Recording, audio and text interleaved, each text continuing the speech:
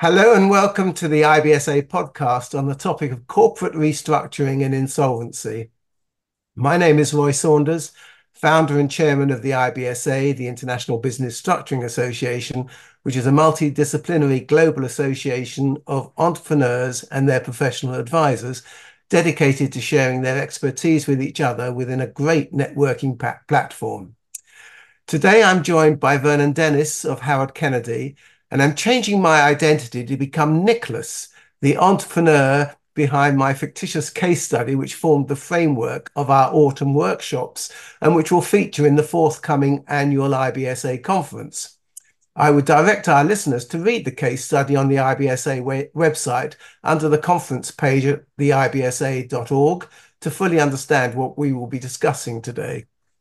At this stage of the development of my brilliant task management software program, I, as Nicholas, am running out of money and need to consult you, Vernon, as to my options in respect for my UK company, T-App Limited, in order to continue in business. I need to understand whether my business is insolvent, whether it's worth saving, how I go about this, and how I can retain my rights over the Tash software that I created. So, firstly, Vernon, unless we get funding very soon, I cannot see how T-App Limited will be able to pay the developers. So, what should I do? Well, the first thing I would do in advising you, Nicholas, Roy here, is to think about what your aims and purposes are. What it actually are the aims of the business. What do you want from the situation that you're now faced in? Because that, if you like, starting from the end of looking to what objectives are, will drive what options are available. But first and foremost, one then needs to establish, are we talking about a solvency or insolvency situation? And when you're looking at insolvency, there's two principal tests to take into consideration. The first is a sort of cash flow test. And, by your introduction, there seems to be some sort of cash flow issue, inability to pay the developers. Now, a cash flow issue test of insolvency is one where there is an inability to meet debts as they fall due. And so I would ask Nicholas, what other debts are falling due? When can they be met? What does the cash flow projections look like for the business? Because this might tell us whether there is immediate cash flow difficulty or cash flow insolvency. But the other equally important test of insolvency is a balance sheet test. Do the assets exceed the liabilities? The liabilities exceed the assets of the business. And in doing that, the director has to have very serious concern as to looking at future prospective contingent liabilities, but future ideas. So where you sometimes get yourself in a situation is that you may be cash flow insolvent at the time, but in the future, a future event may occur where you won't be able to meet that liability. And so you've got to take into account this sort of prospective insolvency. So acting as a director in the shadow of insolvency raises certain duties, responsibilities, obligations. And that then limits the choices that you might have right at the very beginning when I'm sort of outlining, well, what do you want with the business, etc. And so an assessment of the solvency is really important. Now, that's not something very often a lawyer can do. You can't test the solvency or otherwise. Sometimes it's very obvious on a cash flow insolvency. If there's a debt that can't be met, you can say, well, you're insolvent on that basis. But a balance sheet insolvency test is a much more nuanced and difficult issue and really relies upon the director taking a very good view as to the business, what his prospective future revenues are going to be, but also what the liabilities are like and whether those liabilities are going to fall due. So when I talked about the contingent respective future liabilities, and in that assessment, you need to work very closely with the director, and it may be that you need to work closely with the accountant. If there's a very good treasury department within the business, you can work very closely with the CFO, but it may be that you need to bring in external accountants. It may even be bringing in an insolvency practitioner to provide real granular advice upon the business and its solvency. But as I said, the issues that the business faces and the options that it has is driven by that first question, are you or are you not insolvent? we can't meet our debts at the moment, but I am looking for further funding and likely to get further funding, I think. So can I continue trading in TAP while I'm looking for this further funding? Well, I think the first thing we need to consider is really your duties and obligations as a director. As I said, when you're looking at solvency or insolvency of a company, different obligations arise. Now, primarily, the issue is the promotional success of the company for the benefit of its shareholders. But where the company is insolvent, the director's duties are to promote the success of the company for the benefit of its creditors. A very different duty, a very different responsibility. So one has to be very careful as a director in continuing to act where the company is insolvent, because the overriding duties are what is in the best interest of the creditors. Now, continuing to trade may be in the best interest of the creditors. For instance, an immediate cessation of business, a stop, would stop all revenue flow, but also there'd be customers who couldn't be fulfilled, etc. And that would cause loss. So that's one aspect. The other aspect is the potential future revenue, or sorry, working capital that might be provided by a new funder. So you would look very carefully as to, well, what is the probability of that funding coming through? And that's really looking at sort of balance sheet insolvency point, that I may be insolvent now, but I can see that there is a prospect, a real reasonable prospect, that insolvency may be avoided by future funding. So there is that ability to continue to trade, but you have to be very careful in doing that, getting advice on duties or responsibilities, assessing that continuing to trade to see whether it is in the best interest of the creditors, and overall ensuring that you avoid actions which might cause loss to the creditors. What's my personal liability there if I Well, continue yeah, trading? this becomes the major point, that if you fail to act in the best interest of your creditors, if you cause loss to your creditors, then personal liability can ensue. So the issue for any director is to ensure that they're acting in the best interest of the creditors and to avoid an insolvency process. But if an insolvency process does arise, then the office holder, be that a liquidator or administrator, will look back at the conduct of the director and look to see whether their actions, whilst they were in the shadow of insolvency, has caused loss to the creditors. If that loss to the creditors has been caused as a direct consequence of the failure to put the company into administration or liquidation at an earlier date, then personal liability can ensue, and liability for the increased detriment to the creditors is the kind of starting point for any kind of compensation. So what I often say to directors is that, the wrongful trading, and that's really what I'm talking about here. Wrongful trading is often described as, it's the biggest market of insolvency. It's what directors often are principally aware of. But it does have a bite, and the bite is personal insolvency. It's and personal insolvency for the individual, because it's going to have personal liability, and potentially, if they can't meet that liability, personal insolvency themselves. So it has, significant consequences. Insolvency also has a number of other different connotations as well. As I said, not only just acting in the best interest of the creditors, but if you cause loss by actions that you've taken, you have caused your breach of duty to your creditors, loss can be attributable to that as well. There's sort of misfeasance. And there's also personal liability that can attach if you have misdirected funds, misapplied funds, paid a connected party, paid yourself in priority to other creditors, for instance, repaid a loan, etc. Okay. So, I mean, one of the things that I'm concerned about is this fantastic software that I've developed, the task management software. I don't want to lose that out on an insolvency.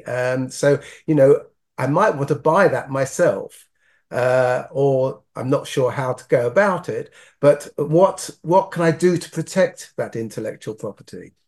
Yeah, looking at options that are available for the business, the first thing that one would always assess is what sort of assets have you got? What realizable assets has this business got, and to see how best they could be used for the benefit of creditors.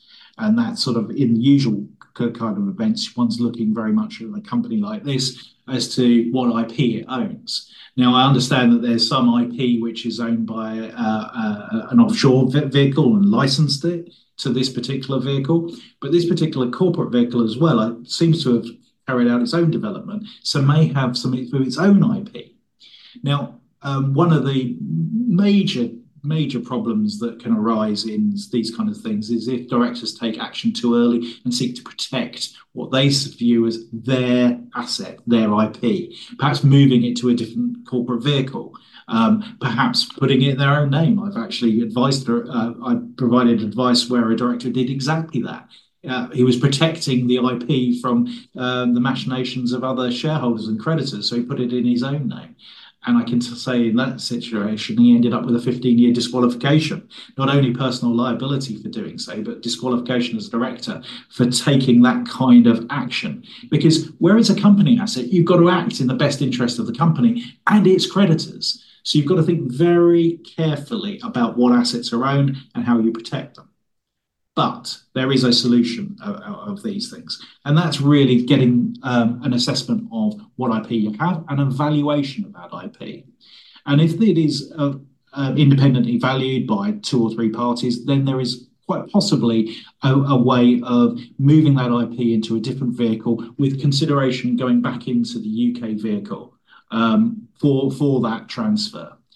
Alternatively, and perhaps this is something we'll explore later, if insolvent liquidation or administration of the UK company is inevitable, then it could well be the case that putting it through an insolvency process allows the purchase of the assets, including the IP, from the insolvency practitioner. And for a director, that's probably a much safer and more convenient way of ensuring that proper value is passed, because if you've obtained IP outside of an insolvency process, then an insolvency process arises, it's quite likely that the IP will look back very carefully and look back very closely at the transaction that's occurred. Whereas if the insolvency practitioner is actually conducting the process of sale and realization of the asset, then obviously they're in control of that. Actually, I guess that the owner of the IP is going to be the sole person that might want to buy that IP, I guess. Well, you look again. We go back to that issue of which IP and where it sits. So, the principal owner of the IP who has licensed it, you would look very carefully at that license, for instance. So, is it automatically terminated on an event of insolvency? Has the licensor got the ability to terminate for any notice? Does he have to give notice? Does he have to give reason or otherwise? So the value of the UK company is very intrinsically linked to the IP that is licensed to it, and its ability, therefore, to continue as a business outside of Nicholas's control is going to be very dependent upon that IP license and whether it is severable or is capable of assignment or otherwise. In the normal course of events, I would expect the IP license to be terminated at the behest and at the behest of the licensor, i.e., the offshore vehicle, which means the UK company can't then use the IP. But the UK company has done something about apps. It has done some development itself, so it's likely to have some IP rights. So it goes back to your principal point that the person with the primary IP license, the primary technology IP in the technology is likely to want the use of the technology that has been developed by the UK company Mm. and be therefore the sole purchaser. It's a difficult question, and it's one that the insolvency practitioner, when appointed, would look very closely at the IP. Certainly would bring in an independent valuer to assess, how the value of that IP could be realised and for whom, etc. But it goes back to your point that in an insolvency process where the company has gone into a process in the UK and there is a realisation of assets, then it could well be the case that the insolvency practitioner does sell to Nicholas or Nicholas's offshore vehicle for an appropriate value. Okay, so what are the various options that I have? I've heard of CVAs and administrative issues and so on that you get into. What are the Mhm. various different options do I have as the owner of the company?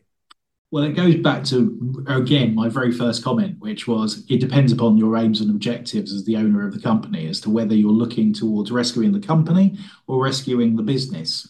And that will, one, be dependent upon your aims and objectives, but also an assessment of the insolvency or otherwise of the company, i.e., what the creditor base is, what stakeholders would say or otherwise. So, what you would look at first and foremost is if there was a wish to save the company. There are a couple of procedures one could use. One is a company voluntary arrangement, and one is a restructuring plan. Restructuring plans are a little bit more of a more recent introduction into our legislation, but they do something very similar to a company voluntary arrangement. So I'll explain that first. A company voluntary arrangement is an arrangement with the company with its creditors. It's a simple arrangement to say, well, I will either pay you some pence in the pound, or I will sell some assets and you will have the benefit of those assets. That's a sort of arrangement or a compromise. And the creditors who are unsecured vote on that. And if 75% in value vote in favour, then the minority creditors are also bound to the plan. And as long as the company keeps to the plan, then they are released from the debts, or rather, the debts are compromised within the terms of the CVA. A restructuring plan does something very similar, but it's got wider application. It can also include other classes of creditor and can also include shareholders. So it's a bit like a scheme of arrangement, a Company Act scheme of arrangement, crossed with a CVA. And so you have different classes of a creditor or a stakeholder, each of whom who vote within their class as to whether they approve. If there is a class of creditor who do not agree, they can be crammed down. They can be compromised with appropriate application to court. So we're seeing that a little bit more creeping into the insolvency regime. We're seeing more uses of that. We're still in the sort of 30 to 40 processes used so far, but they're going to have increasing application of the cram down. Now, this is important because it saves the company. These are processes that save the company. And one needs to think very carefully as to why you might want to save the company. There may be tax losses, which might be useful to carry forward. There may also be licensing, that if you go into a formal insolvency process, the license disappears. So there could be really good advantages of keeping the company alive. But that does depend upon creditor agreement. On the basis that we can't get creditor agreement, Yeah. but we believe the business is actually still viable. So what's the alternative to the CVA or restructuring arrangement? Well, that goes entirely it. If you've got a business that is viable, one can look towards rescuing the business as opposed to the company itself. And the primary one of those is administration. While administration can rescue the company and see the return of the company to its shareholders, in the vast majority of cases, administration sees a sale of the business and assets to a third party or to a connected party. And that going concern sale of the business, which is generally what administration does, a going concern sale will raise more for the creditors because it hasn't seen a cessation of business, it's seen a continuation of business. And the way that you do that is that the administration first provides for a moratorium against creditor action. It allows for a breathing space. It allows a plan to be drawn together. And while that plan is being drawn together, whether it's a sale or otherwise, creditors can't take action, and then the sale takes place.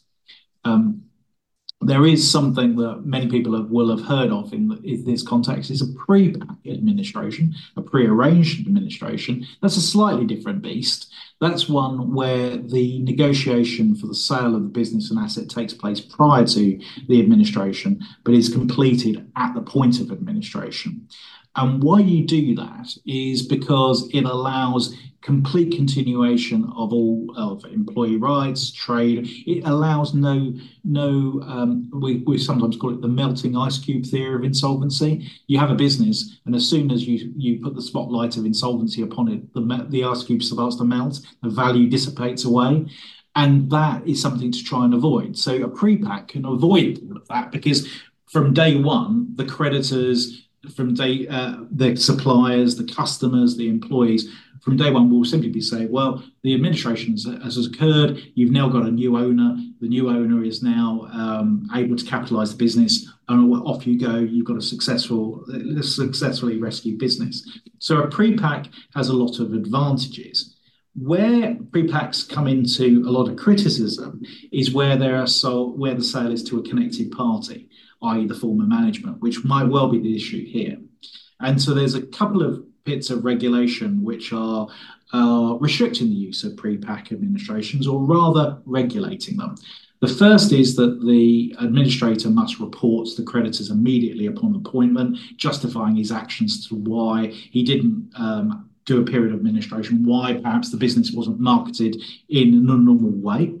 And also, prior to the sale, the proposed purchaser must go to an independent evaluator. That evaluator looks at the proposed prepackaged sale, also looks at the business going forward, and effectively signs off as to whether they think it's an appropriate use of the insolvency processes. So those two things are there to try and provide comfort to the creditors, but also to ensure that the new business and the new management team have justified their behaviours. So a pre-packaged administration is very often the thing we talk about very often, but there is the alternative. If administration is just simply inappropriate because there isn't really a trading business that needs to continue, then one could put the company into liquidation and simply liquidate the assets. It depends upon the nature of the business, the purpose that you have behind it. Going back again all the time to, well, do you want the company saved? Do you want the business saved? Is it just the assets you're interested in? Is there a underlying business that you want, or is it just the assets? And if it's just the assets, it may well be the case of a liquidation sale. So they're the sort of processes that are available at that point. It sounds to me as though there's a need for transparency in everything that you're doing, as opposed to, not telling people what's going on. Yeah, I couldn't agree more. I think there is transparency throughout the whole process in terms of valuation, for instance, in terms of looking at your asset base, ensuring that independent valuation has been obtained, so that there is a justifiable course of action. The transparency as well after the deal is, as I've indicated, through the report to creditors, through the evaluator report. But sometimes there is an element of wanting to keep the fact of insolvency, the fact of the difficulty, away from the creditors. And I have to say at this point, it's quite a difficult thing for directors to balance, because I would say be transparent, be upfront with your creditors, inform them what your intentions are, because you may have a proposal to put to them they might want to agree to. But at the same time, you're recognizing that the moment that your creditors lose confidence in you, you might have all sorts of enforcement action. You can have bailiffs turning up, or court enforcement officers, as they're now called, turning up at the door. You could have creditors seeking to wind up the company to get their money back. You could have banks taking action.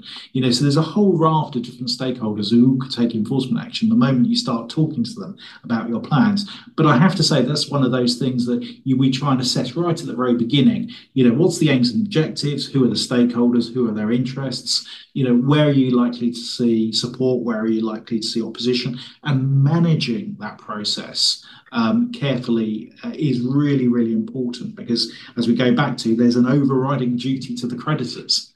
And you talk about creating a moratorium when you actually appoint an administrator or whatever. There's the creditors' rights are prevented from being enforced.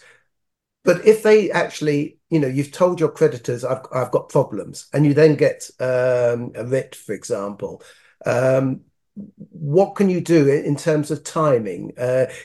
How quickly can you actually put the company into administration to prevent the writs being enforced? Yeah, well, that's an interesting one, because the law tries to balance the interest of the creditors to take action against the ability of the directors to try to rescue the business for the best interest of the creditors. So there is a balancing act to be had. So, for instance, an administration, if a winding up petition is filed, then the directors cannot put the company into administration themselves out of court. court through an out of court process. They have to go to court and they have to persuade the court with probably the petitioning creditor there as well, making representations and persuade the court that it is in the interest of everyone to put the company into administration.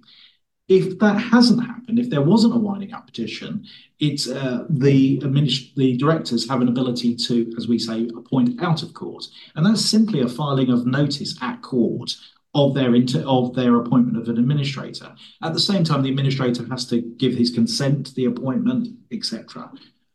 There is another element as well, sometimes a notice of intention to appoint an administrator, and that can be used where there's a qualifying floating charge holder, a secured creditor in front of everyone. They have to be given notice of the intention to appoint an administrator. They can take their own action at that particular point. But the answer is your ability as a director to act is dependent upon how long you've got, what creditor action has been taken. So in the absence of creditor action, such as a winding up petition, it can be immediate. It can be a day. It can be literally within the hour, provided you've got an insolvency practitioner who's willing and able to take the appointment.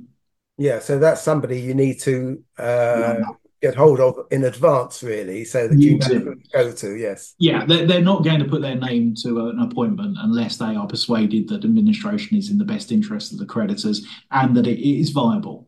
So you're absolutely right. Although you might have creditor action, you've got to have lined up your insolvency Yes. practitioner. And that goes with getting advice as to duties, responsibilities. And it may well be that, there may be a rescue plan that, avoids insolvency. The fact of getting new money in is maybe enough.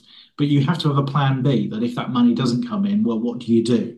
And having an insolvency practitioner lined up, ready to go, if needed, is probably the most prudent course of action you can take. Very good. Well, thank you very much, Vernon. Thanks for joining me today. That was really interesting. I'm sure Nicholas would be extremely grateful for these insights. And he might have some more questions for you when we all meet again on the 23rd of May at the IBSA annual conference, where we'll be talking about these as well. Details, of course, are on our website at theibsa.org. So now I'm going to change back again from Nicholas to Roy Saunders and conclude this podcast by thanking you all for listening.